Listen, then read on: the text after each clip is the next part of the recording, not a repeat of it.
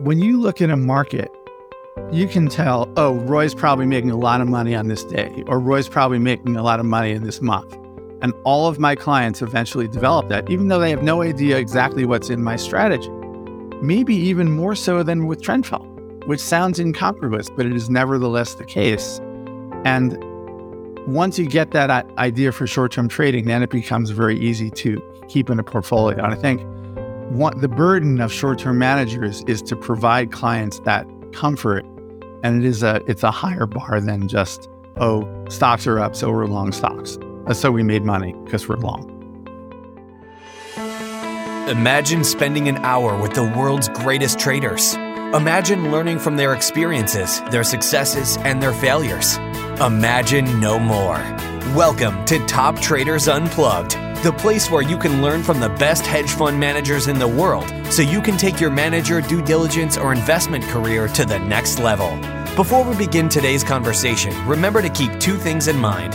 All the discussion we'll have about investment performance is about the past, and past performance does not guarantee or even infer anything about future performance. Also understand that there's a significant risk of financial loss with all investment strategies, and you need to request and understand the specific risks from the investment manager about their product before you make investment decisions. Here's your host, veteran hedge fund manager Niels Kostrup Larsen.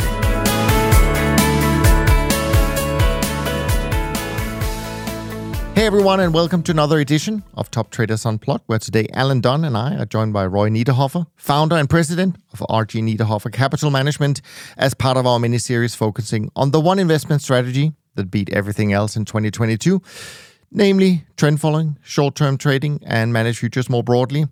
First off, Roy, it's great to have you back on the podcast after all these years. Thanks so much for joining us today. We really have been looking forward to our conversation. And I hope you're doing well today. Thanks. It's great to be here again. Good stuff. Now, before we dive into all the topics that we have lined up that we would love to discuss with you, I would like maybe if we could set the stage for the conversation so that the audience knows a little bit about your firm's background. So perhaps you could share just a few highlights about the type of strategy you focus on and kind of where the business stands today as we've entered 2023. Sure. Well, it's hard to believe, but this is our 30th year of doing business. We, as you probably know, we're one of the pioneers of short-term trading back in the early 90s. And currently we're managing about $1 billion, and things are looking quite good for us, I guess, right now. We've had several great years in a row since COVID, especially. Volatility has been quite high, which is our favorite kind of environment. So we've had 4 consecutive great years. And things are, I think, very good for the space in general, for trend following, for our kind of short-term, primarily contrarian trading. Things are looking good. And I think in general, there's a new appreciation for macro that I haven't seen in a long time. So perhaps we're seeing a rare confluence of performance for the space and performance for the overall CTA community and performance for short-term trading on our own that will be quite positive for quite some time. So it's an optimistic time. Indeed it is, and we certainly share your optimism, Roy. Now, our conversation today for Alan and I have created kind of a list of different topics, and we kind of alternate a little bit in terms of who takes the lead on each. So what we normally do is we let Alan kick it off. So Alan, where are we starting off today? Thanks, Niels. Hi, Roy. Good to speak to you. It'd be great to kick off and get a sense on, I suppose, why your firm and you chose to focus very specifically on short-term trading. Is that from the perspective of a particular investment philosophy, or why? Particularly from the perspective of a lot of the managers we speak to are more focused on medium-term trend following. Curious to why you ended up focused on very short-term trading. There are a few reasons for that.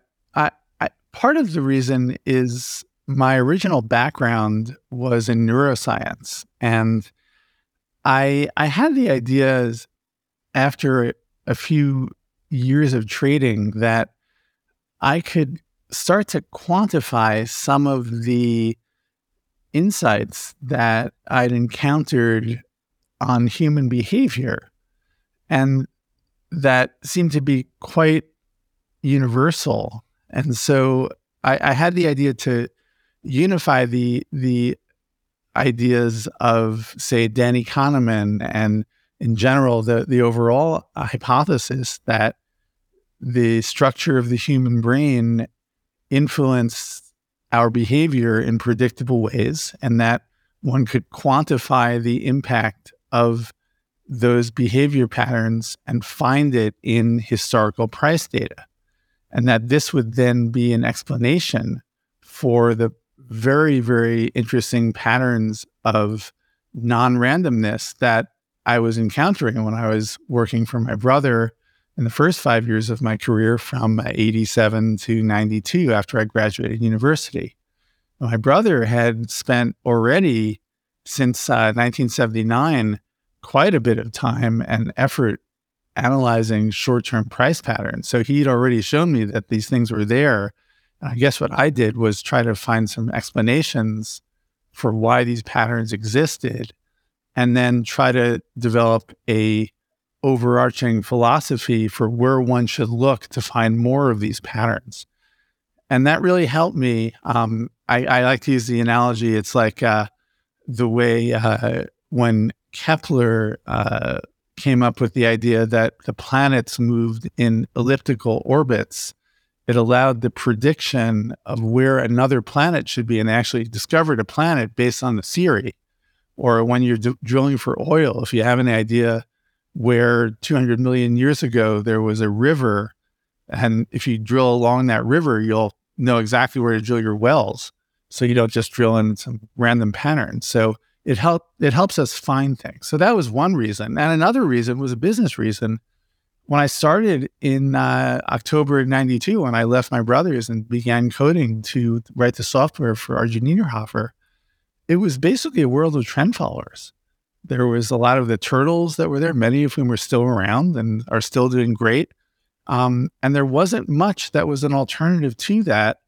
And I realized that what we could do would be negatively correlated to equities in probably a different way than trend following would. So there was a business reason too. We would be distinct, and also it would be methodologically interesting. So those were the two reasons. Interesting. And you mentioned working with your brother, Victor, and, we've spoken to other short-term managers who have referenced their initial experience there too. So obviously, I guess he was something of a pioneer in the space in terms of short-term trading. I mean, you said you kind of took your experience in neuroscience and that was a way of helping you explain some of these patterns that you were observing.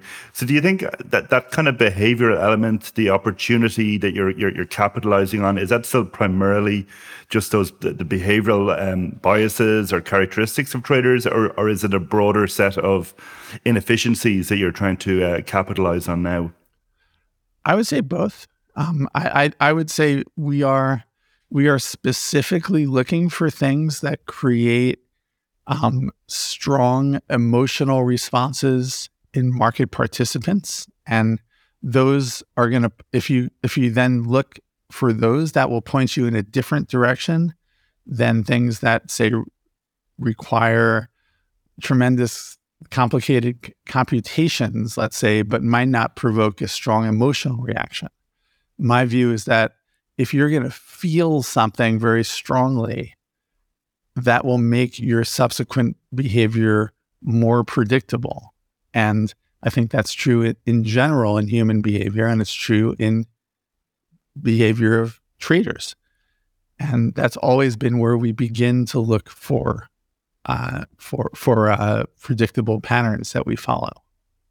So there's that piece of it. And I would also say more generally, one thing I think we've done very well is approach the problem of finding strategies in a highly scientific way, to really think of this as proper science and not explaining data and not letting computers just squeeze the data and torture it until it confesses spurious correlations and non-meaningful, non-causal relationships that seem to work historically and then don't generalize and fail to predict in real time.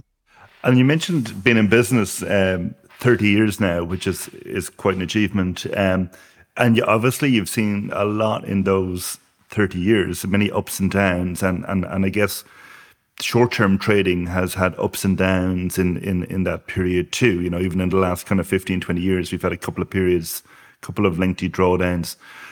I mean, is that just part and parcel of these strategies? You would think if these biases are prevalent in markets, should they be more persistent, or is it that these biases and these opportunities are more to the fore in particular market environments and when volatility picks up? I think there's definitely overall a correlation to realized volatility in all short-term trading approaches, in that the market's got to move enough so that you can overcome your trading costs. And unless you're just selling volatility in the options market, it's going to be very difficult to make money if the market is flatlining and not moving at all.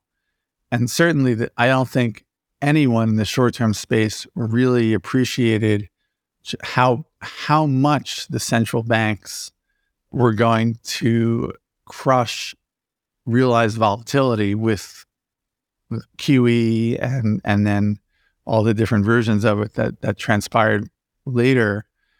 And so what was a normal cycle of high to low and cyclical volatility that persisted until 2009, that became just almost a falling tide of volatility, like a California drought that just went on and on and on and on until 2019, with a couple of, maybe 13 to 15. There were some good trends in there and an occasional burst in 18. I can point to a few examples that I remember well, but basically from especially 17 and 19, I think it got to the point where a lot of people just gave up on short-term trading. And I think one of the great fallacies is to believe that there are no behavioral biases in systematic trading.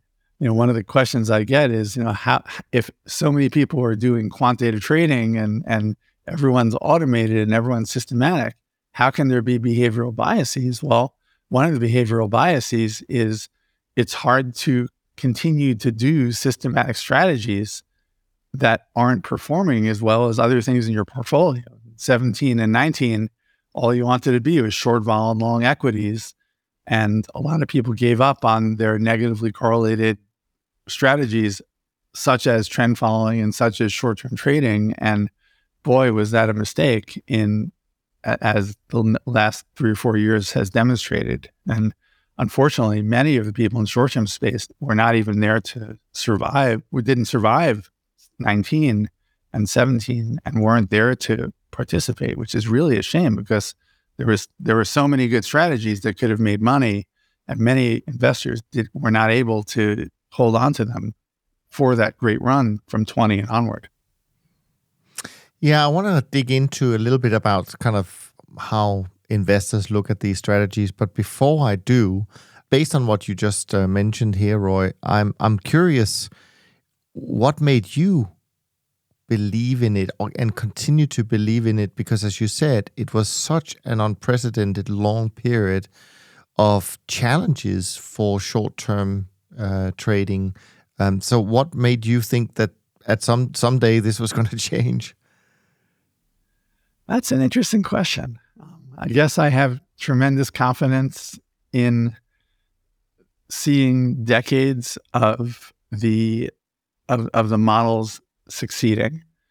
And I also believe that people don't change. And I suppose having a core philosophy that says, well, this is really built into the human brain and it shouldn't change, and that it is an exogenous force that's causing it, is different from saying, well, you kind of blow with the wind and whatever the market's doing, well, that's the new reality. If you have a philosophy that you believe in and you have a reason for sticking with that philosophy, it does give you the strength, perhaps, to continue to follow it. And so maybe we were a little stronger in not change and not feeling the need to change. So that could have been it. It also could have been that we got lucky. I don't want to attribute great skill to what could have been just me being stubborn or, not coming up with an idea to do something else, whereas, other people might have said, well, I should maybe buy a baseball team or something else. So I think one thing that's very, very, I've learned not to do is attribute great skill or intelligence to decisions that also were involved. There was a lot of luck involved. A lot of people like to give advice ex post facto and say, I was so clever back in the day. No, a lot of it's just luck, and people that are humble enough to admit that. And it may have been that I was just lucky to stay with it one year long enough to participate. So it could have been that too. No, I appreciate that.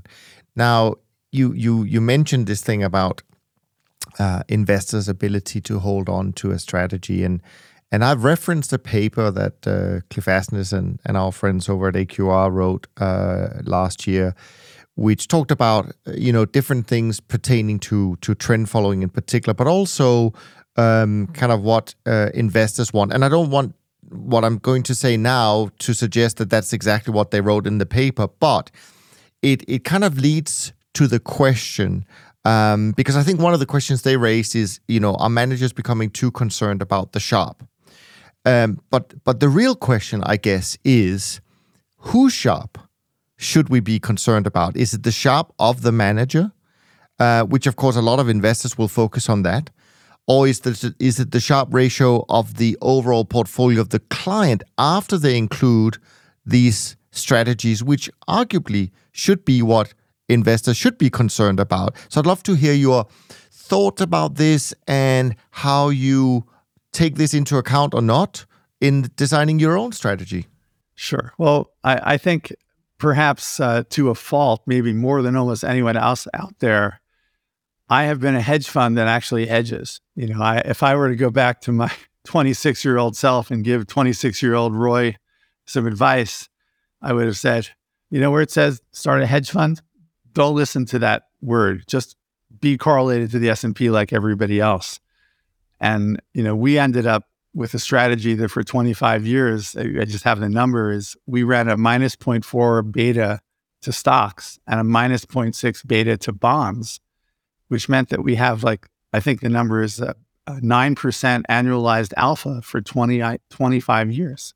Very few hedge funds have produced 9% of annualized alpha to stocks and bonds each for 25 years. That's a tremendous track record. The problem is I did it with this negative beta, so it became very hard for investors who weren't able to look at it on a portfolio basis, which is what I thought they would do.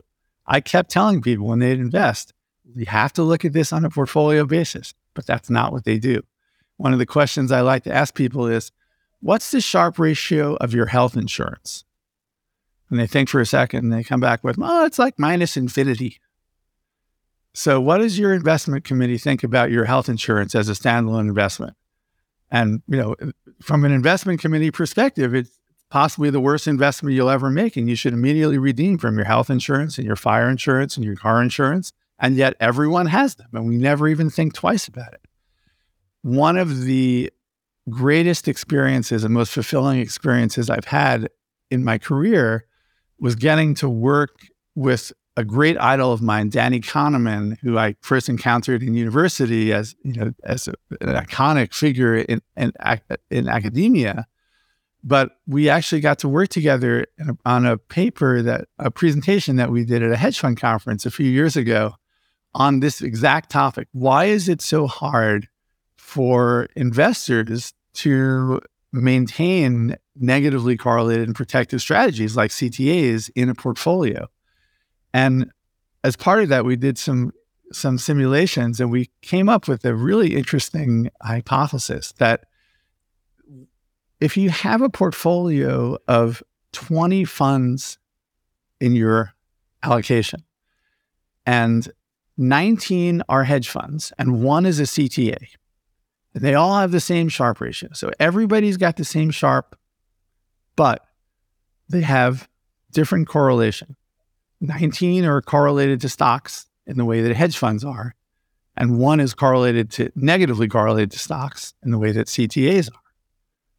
It turns out that the CTA appears at the bottom of the monthly sorted performance table 4 times as often as any other manager, even though everybody has the same Sharpe ratio.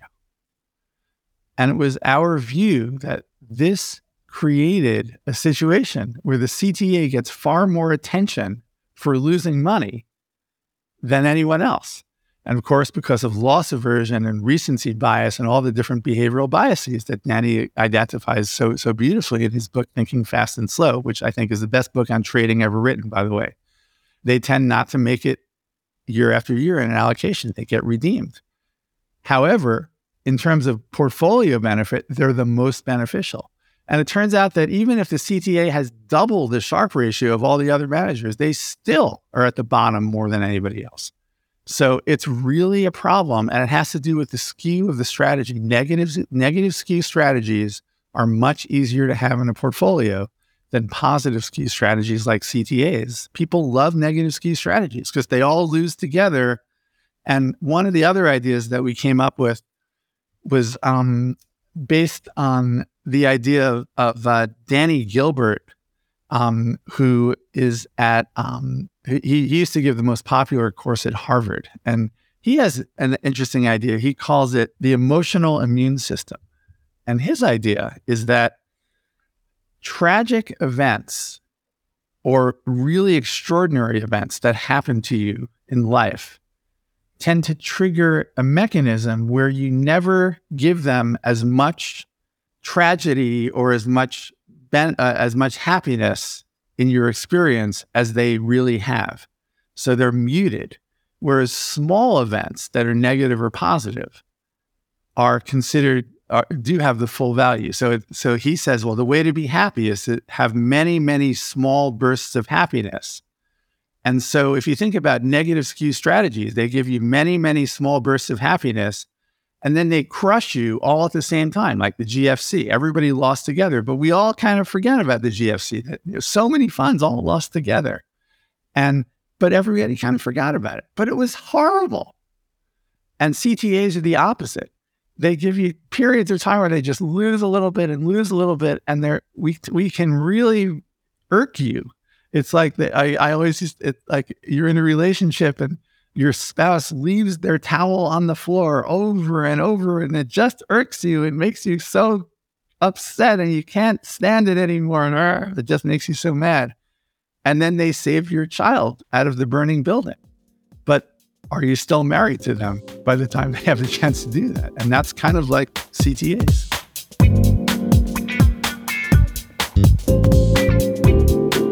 Now, I need to take you back in time because, as I mentioned, you were on the podcast for the first time back in 2014. Obviously, very different environment, very different time. So I had to go back in the archive a little bit to look, what did we talk about back then? And I was reminded about something that actually I struggled with a lot. And it was thanks to a paper you had written, because obviously I'm a trend follower, longer term trend follower. And you wrote this paper where, and I hope you don't mind me quoting from our conversation, but essentially you wrote a paper that suggested, or it certainly raised a big debate about short-term strategies versus trend, and also the role that bonds had played in trend following returns. And so the quote that I found was something like, so this is you speaking, not me. So this is a real problem because instead of having this beautiful smooth uptrend where you have the decline in interest rates and the roll yield all going in the same direction, if you're short, you've got the direction of interest rates correct, so the contract wants to go down, but the problem is the roll yield forces the contract to actually go up. This destroys trend. You can't trend follow in fixed income on the short side. It just doesn't work. So now you have the question, well, if 2/3 or 1/2 or whatever the number is of profits of fixed income from CTAs came from being long fixed income, and now it's not going to work. What is going to work? So, of course, there was no comeback to your argument back then because we had not been in an environment where fixed income markets had real downtrends. But we have now tried that for a couple of years. Did it surprise you how well trend following performed in a rising yield environment based on the research you had done, where you had actually, I think, tried to reverse the data on bonds to get to your conclusion? Did it surprise you how well trend did in sort of once yield started to rise? Well, there have really been a couple of tests of that. The first one was, believe it or not, the fourth largest rally in rates was from March 10th of 20 to March 19th of 20. You probably didn't realize that, but in fact, that was a 9% decline in the Barclays Global Ag Total Return Index. And it was the fourth largest ever, but it came on the heels of the massive COVID rally. And it was not a particularly good time for CTAs. There was zero, slightly down performance. It came after a big uptrend. So I wouldn't say that was a good example of CTAs making money, but the big one was from January 26, 22 to June 22, where that index went down 14% and CTAs made 26%. So I would say I was completely and 100% wrong on that particular rally. So the one big test of my idea was not successful. And there was another decline of 7% from August 2nd of 22 to September 20th of 22 of 7%. That's the sixth largest decline. And CTAs also had a pretty good run. Now, so far, I would say that the evidence suggests that my idea was incorrect. Now, I don't know whether my theory is going to be true overall, because what I didn't postulate was an inverted yield curve environment, right? Because what I was suggesting was that the yield curve is positively sloping 97% of the time, or it had been until 2020. And in an inverted yield curve environment, however, to be short, you're actually getting paid to be short. And that's what we've had for the last few years. So we've had the longest period of inverted yield curve in, I think maybe ever. So in this situation, it's hard to say whether, it really is a test. My view was that in a normal rising rate period where people have the idea that the longer duration fixed income should be higher yield than the shorter duration fixed income, then it becomes very costly to be short, and you have to pay the roll yield to be short. So that's kind of the environment that I was talking about. I guess I never anticipated that we would have both the roll yield and the short position paying you. So it's kind of the opposite of what we anticipated. I don't know if I... No, I mean, that's fine. I was just curious if this has sort of sparked ideas. I think your point is well taken in a sense that you had not put that into your assumptions that the yield curves can invert. And I guess they didn't invert really until 2022, as far as I recall.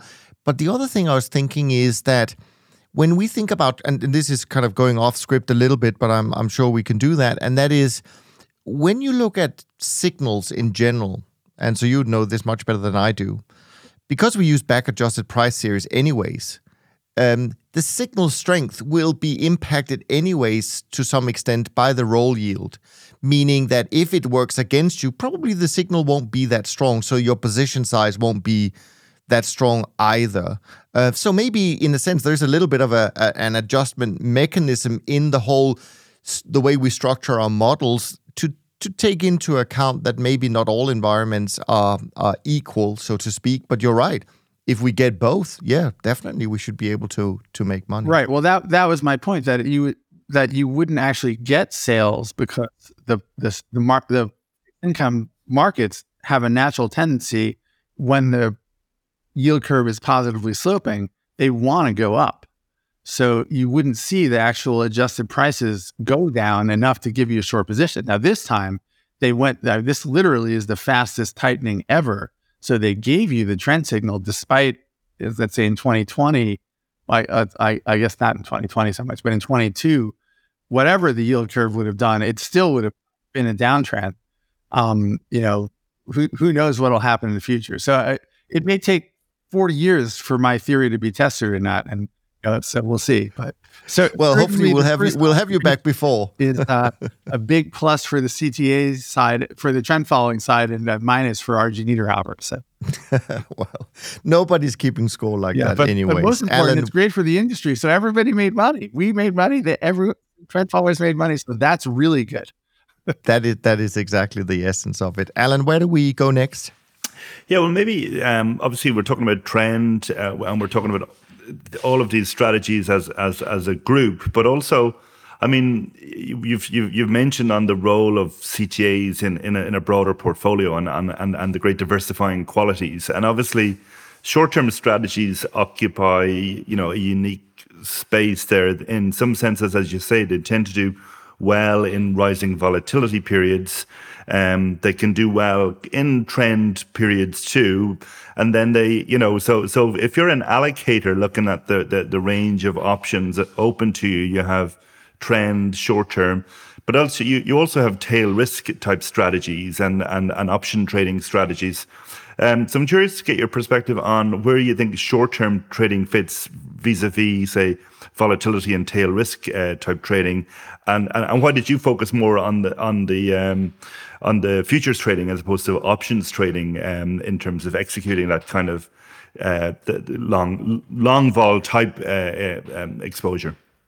Well, I think that there's for a lot of options strategies, you want to get into those strategies when vol is low. And once the market starts to get volatile, it gets super expensive to enter those strategies. I imagine, in say May of 2008, trying to buy a tail risk strategy, forget it. You're talking about VIX of 40 or 50 or 60 by that point. There's just no way you're going to do anything in the options market with premiums that expensive. No tail risk strategy. You want to be short volatility at that point.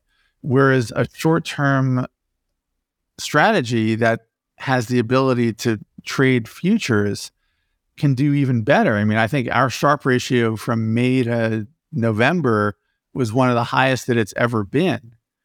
Versus, I can't imagine anybody made money being long options from May to October. Made in November that year, in the tail risk strategy. So I think they're completely different and they have different uses.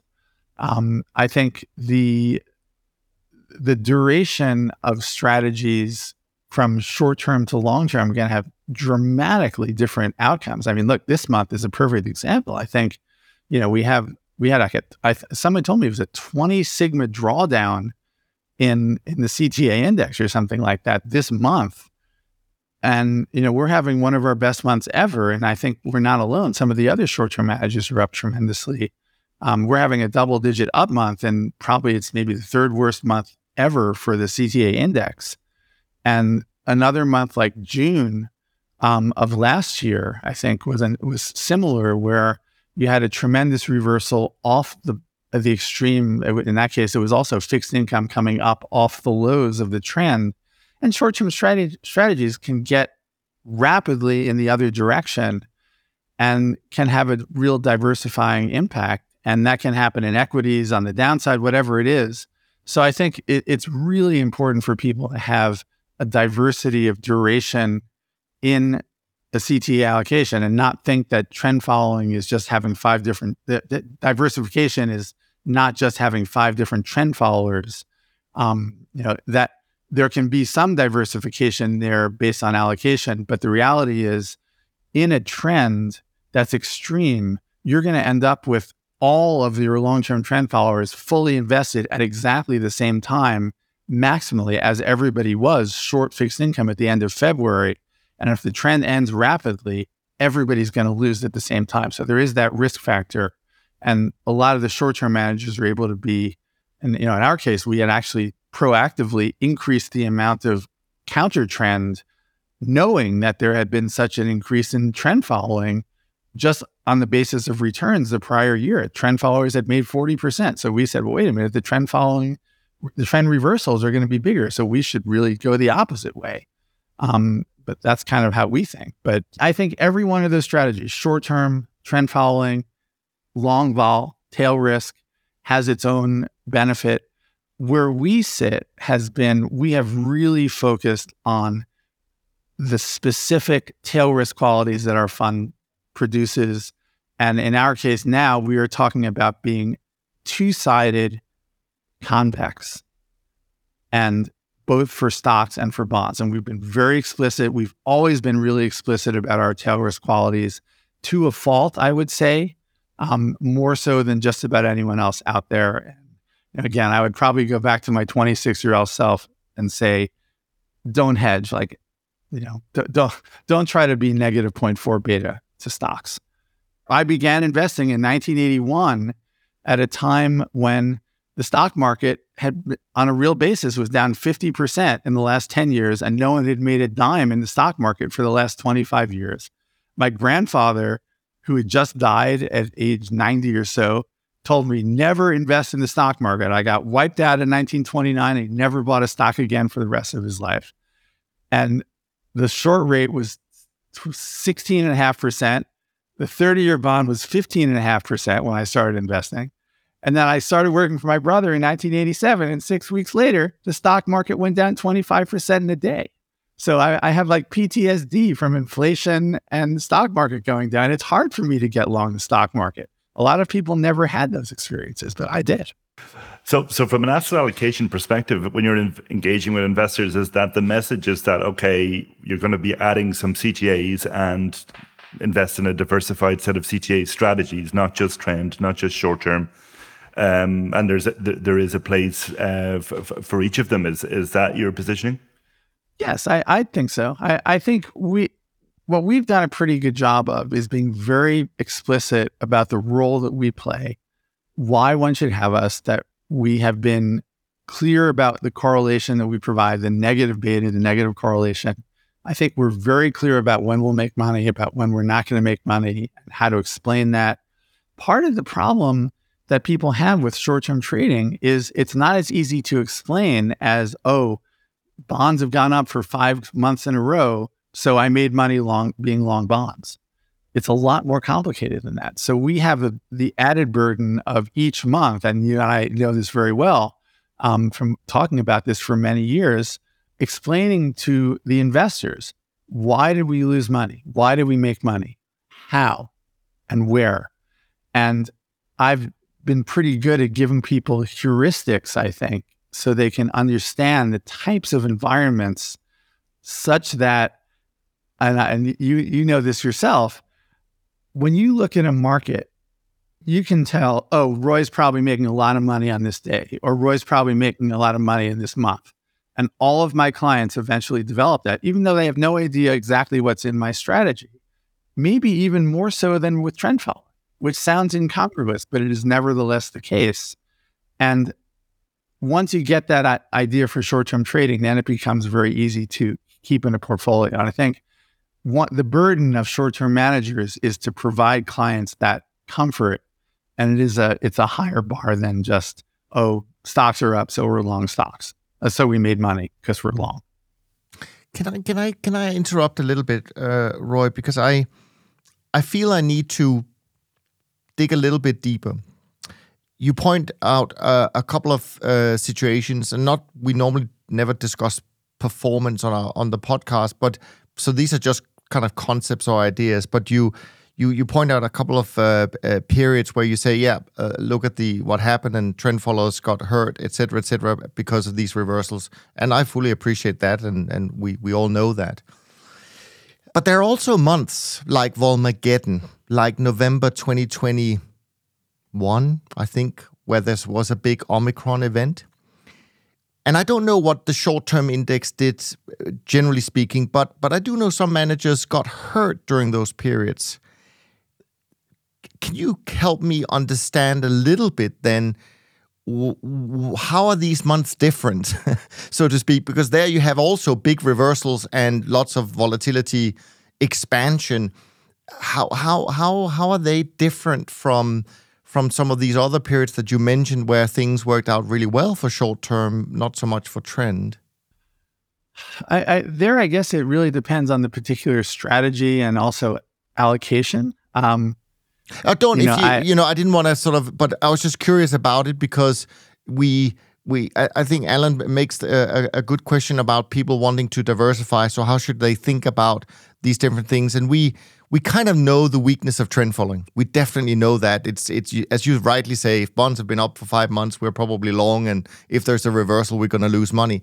Shorter term strategies are much harder to, I guess they have less of a, well, you say your clients will know on a good day or a bad day of what you're doing, but I find it really hard to predict myself, actually, if it's going to be a good month or a bad month. I think you have to be very careful to ascertain what the drivers are of each strategy. Even within the short-term space, there are people who are doing 5 to 10-day trading and people that are doing 0 to 2-day trading. And there's an enormous difference in those two strategies. There are short-term managers who are like 0.5 to 0.7 correlated to the CTA index, and others who are 0.2 to 0.3 like us. And that has to do with duration and the asset mix. Also, there are short-term managers who are more long equity, long fixed income for various reasons and have it kind of gone in the multi-strat-ish or short vol direction, and others who are not. So those are some other factors, and there you're going to get question that you're going to see things like, well, if there's a massive trend reversal in fixed income, okay, well, if it's a long-term trend reversal and the manager has a longer duration, well, I can predict that manager is going to do worse. Or if there's a long period of nothing, if the market just flatlines, well, probably RG Niederhoffer is going to have a tougher time than so-and-so other manager who's trading with a 10-day duration, because they're not going to trade very much, whereas Roy might get chopped up a lot more.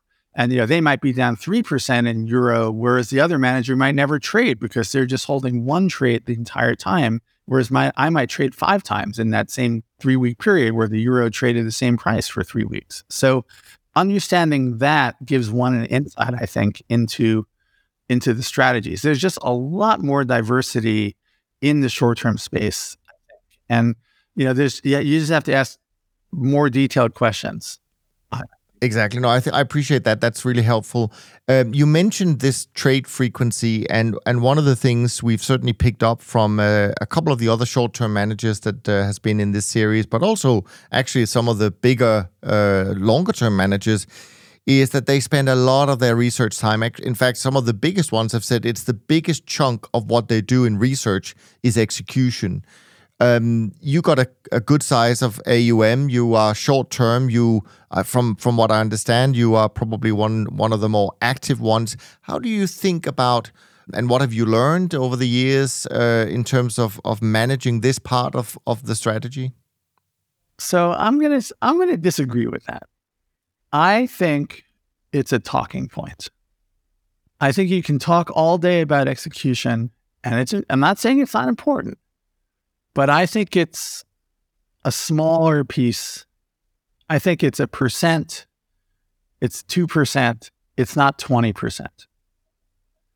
And I think if your strategy works, you should be able to execute it in kind of almost a naive way. And I'm not saying a stupid way. I'm saying if you're smart, you don't have to be too clever. You don't have to be ultra clever. And the difference between ultra clever and smart is not going to make or break your strategy. So that's my first piece of it. And the same thing, like I've always said that if your strategy doesn't show up in relatively, you don't need like tick by tick data to do trades that are lasting weeks at a time. Like if you need that, you're probably overfitting. if you're trading for weeks, it should show up in daily data. If you're trading for days, it should show up in hourly data. Maybe you can get a little bit more information from finer data than that. So that's my general view. I'm not saying execution isn't important, but it's not going to make or break your trading strategy. Diversification is important. Trading size is important. Alpha is important. So that's where I think, having a strategy that has a 1.5 sharp versus a negative 0.2 sharp, that's important. The difference is an execution is going to be 1.3 versus 1.43 or something like that. No, I think that's a very valid point, Roy. I tend to agree with that. Okay, again, I'm talking about short-term trading here. That's the, again, and there's lots of, and you can do it poorly. And I'm not suggesting that naive person's gonna have that, but as long as you're thoughtful, and maybe I'm just giving my, what I consider normal operating procedure might be, the benefit of 30 years of experience, and most people wouldn't think to do it the way we do it, but sure, that's it. No, absolutely.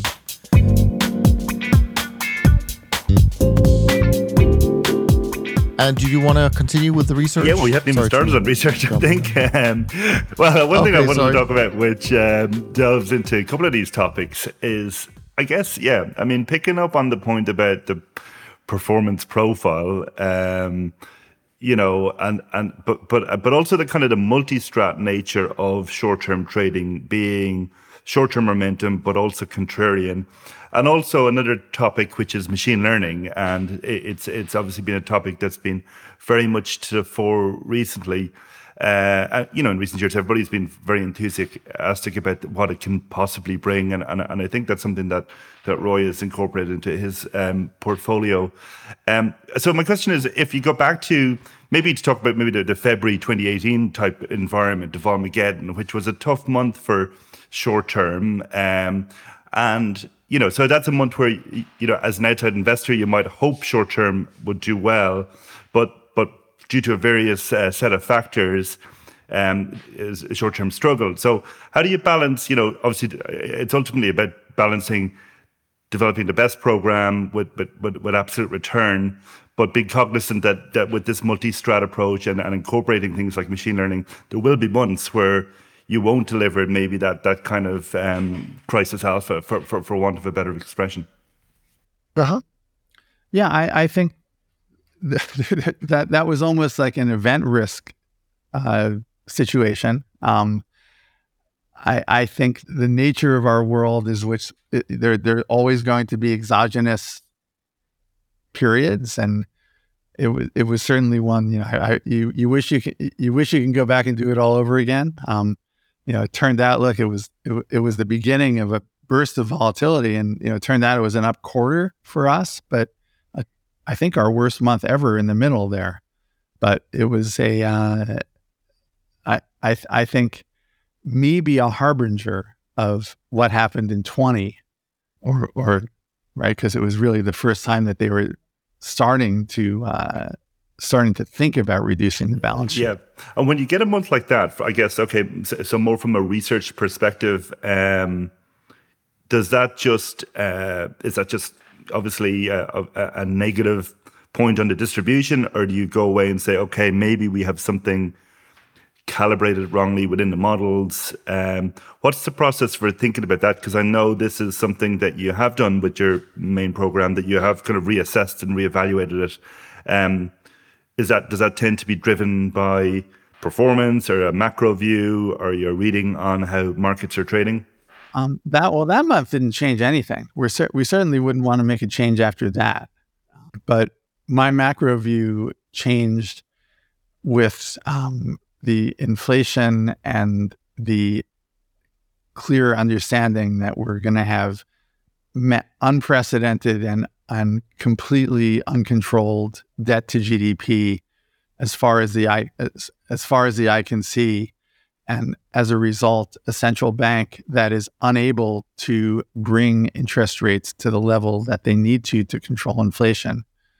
And therefore, the risk of massive upside in financial assets Now, for a guy that's been talking about downside protection for his whole career, as I have, maybe more than anybody out there, to start talking about, what about, I'm not talking about Venezuela or Zimbabwe here in terms of that kind of appreciation, but, what if we see 20 or 30% inflation because the U.S. decides that they're going to print money we're going to have a $51 trillion debt in 8 years. The next administration, this isn't 40 years or 80 years from now, it's 8 years from now. The next president, if it's a two-term president, $51 trillion. And that's just on the balance sheet, not the unfunded mandates of Medicare, Medicaid, Social Security, and veterans benefits, but just what's on the balance sheet. And if we're funding that at 5 or 6%, that's $3 trillion.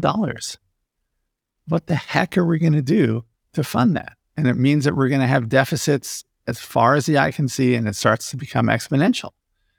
And my view is a risk factor that's never been there before is debasing the dollar, printing it to fund it. And that means we could have tremendous nominal appreciation in financial assets, not because stocks are so valuable, but because the dollar is inflated. So in that case, the guy who's been talking about downside protection more than just about anybody, I have to start thinking about upside. And what about, how do I keep up with the S&P? And of course, this is a challenge for everyone in the hedge fund industry, because if you think about what, the HFRI hedge fund index, it's done a very good job of beating the S&P on a risk-adjusted basis, but not on a nominal basis, right? The hedge funds in general, not individual hedge funds, but on a as-used basis, a portfolio of hedge funds, as the way people use them, have rarely outperformed the S&P, but they have a much higher Sharpe ratio, which is great when there's no inflation. But if there's inflation, if you didn't make 8 or 10% last year, you lost money on a real basis. And if you're going to make half of the S&P's return, and the S&P is going up and half of its return is because of inflation, well, now you're making zero. So my view is people in our business, in the alternatives business, are going to have to keep up with the stock market in a way that they never did before. And that means you have to be willing to take fully invested and even leverage positions long the equity markets in a way that one never did before. You can't just take 70, 130, 30 positions or whatever that is, and expect to keep up in an inflationary world, if what I'm saying is correct. But at the same time, I can make just as good a case for massive deflation. So my view is there's new risks out there, and I have to be very careful not to get too negative or too positive. And so that's the change that we made to our strategy, to make sure that whatever tail we get in stocks and bonds, we're going to be just as good as we've always been on the left tail of stocks and bonds. Yeah. So, I mean, that's obviously a research project driven by a macro view. Is that a kind of a different strand of research to your normal day-to-day? Or, how are you unearthing new sources of alpha? It's actually very easy for us. I mean, we've spent so many years figuring out how to be consistently downside protective for stocks and bonds for our clients who have that exposure, that it was almost trivial to do it. Okay. And as I say, in terms of the types of strategies and insights you talked about at the outset, in terms of observing behavior, looking at new trading strategies, unearthing sources of return, what's your main process for doing that? Is it from market observation, academic insights, combination of all of the above, or what? So I've hired a couple of neuroscientists recently, people with actual field experience for the first time. We have a number of people with more traditional quant finance backgrounds, and I've been hiring a little bit outside that path more recently. And so that's one aspect. But I think a lot of it is just market experience.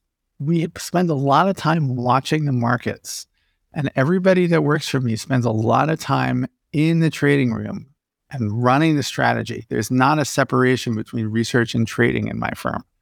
And I think that's really, really important. My head trader, Paul, who's been with me since day one, was a former local on the COMEX and the NYMEX. And that experience really colors his management of the strategy. And, the same thing with me. I mean, I've literally traded every day since 1987. So we think like traders, not like researchers. And I believe that this gives us a certain, I guess, it's like, how can you do war strategy if you've never actually been in combat? Maybe that's the best way to put it. And I think it's very easy to think about strategy without understanding tactics and get it wrong. Maybe just one final one on this before we wrap up. Just that we did talk a little bit about machine learning in that context of February 18. But in general, I mean, what has machine learning brought to the short-term trading space? What does those techniques enable you to do? It's brought enormous risk and enormous ways of fitting data and a tremendous number of pie-in-the-sky strategies that are going to fail. So I think it is an incredibly dangerous tool. And have you had success with it? We've had tremendous success with it, but not because we've let the computers analyze the data and find features of the data. We think that is really, really dangerous. And the specific reason, and I'll just give you one example, that day with Powell, when the text of the Fed announcement sent stocks soaring, and the reporter asked Powell the question, what do you think about the massive rally that's occurring in the stock market? And Powell looked at his quote machine, at the quotes, and said, wait a minute, you shouldn't be taking that as a bullish signal. This should be extremely bearish. We're going to continue to tighten. And in 5 seconds, the stock market went down 4%. And that is not something that a machine learning feature creation module is going to be able to figure out, because it literally is a Deus ex machina situation. And, you can't program that kind of thing. Even the weather is hard enough. That's a nonlinear dynamic system. And machine learning has a tough time with that. But we have like a nonlinear dynamic system that has an adjustment factor where it literally does the opposite from an external force. And so convergence is a very tricky thing for a machine learning system when you have that factor. It's not like, object recognition or speech recognition where you have basically linear discrimination between the two. When you're trying to decide a cup versus a bowl or something like that, you have a cup and a bowl, and the border between them is hard. Here we have, plus 4% to minus 4%, thanks to Powell's whim on that particular day, and that makes it really hard. So I've been very, very, very bearish on machine learning for our domain, except for the next steps in the machine learning process, which are really, really useful. So the step 1 is very dangerous, but steps 2 through 10 are really good. So that's where we've had a lot of success. I have another question, another topic that I think is relevant for all strategies, but maybe more so for the short-term space. I think the three of us all share an optimism and certainly a strong belief and conviction that these strategies needs to be part of any portfolio, right? And maybe one day people will look at those who have fiduciary responsibility and say, well, hang on, have you got no exposure to these strategies? That's something we should talk about. But in any event, what it may mean is that we perhaps will see some flows into our world, even though maybe last year people took a little bit off the table because they had to fill a few holes elsewhere in their portfolio.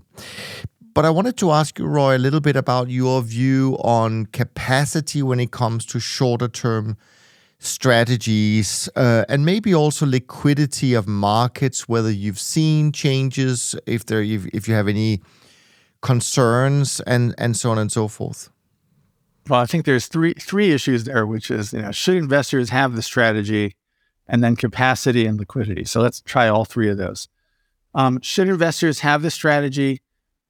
I think this year and 20 really showed the value and just the incredible possibility of correlation between public markets, private markets, stocks, and bonds. I mean, if there was ever any demonstration, and look, we haven't even seen the private markets react. We haven't even seen the full impact on commercial real estate and all these markets. Everything is correlated. Everything. And in addition, as another first pass approximation, everything is short volatility to about a 0.9 approximation, except for a very small handful of strategies. Managed futures, and you could even say short-term trading, even more so, is long volatility. And so the appropriate allocation to these strategies is far higher. And we are in a world right now where, as I said before, the central banks are constrained because of their inability to tighten the way they used to and ease because of the potential inflationary impact. And therefore, these tails that they used to be able to bring in and create these cycles of mean reversion are no longer as thin as they were. So markets can really continue. And this is a tremendous case for trend following and for short-term trading. The causes of volatility are much greater than they've ever been before. So I think risks are abundant now, far more than they've ever been before. So that's our rationale for this two-sided idea. And I think for other people, and I think, look, liquidity is something that people should be paying for right now. And the idea of a REIT closing and suspending redemptions, the idea that you somehow are getting these private deals that people are so happy to be invested in because they're not marking on a monthly basis or a daily basis. But we have to mark, and then people say, well, CTAs are too volatile. I mean, it's just ridiculous. And to think that in March of 2020, that the average private deal was not down 85 or 90% in the middle of March 2020, or on the lows of more recently.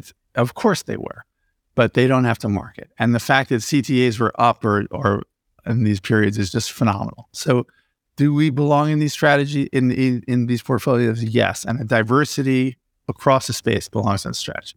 It belongs in these portfolios. So the answer is unequivocally yes, much more. But what about the capacity? What if what I say is convincing and they say, okay, here's $1 trillion, go. Like, so the answer is no. It's a limited opportunity. And so especially in the short-term space, you have to manage your capacity. And so, for us, it's going to be, 3-4 billion. That's about it for us at our current duration. Look, we'll find other things, other ways of trading. And, obviously there's the multi-strat path for some managers. You can, some have kind of gone in that direction successfully. Some have not gone in that direction successfully. You can always diversify in that way. And of course, then you get more correlated to stocks. Maybe you can avoid that. Maybe you can avoid getting short volatility. So there are ways of managing growth that I think some have successfully achieved. Others have not. Trend following obviously has more capacity, but of course, then as a lot of people have discovered, it's very easy to just get long stocks and long bonds with predictable results if stocks and bonds go down together, as they did more recently. So that's a pitfall. So it's a trade-off to grow in that direction. And I think every manager has to address that question individually. And it's a question to ask each manager.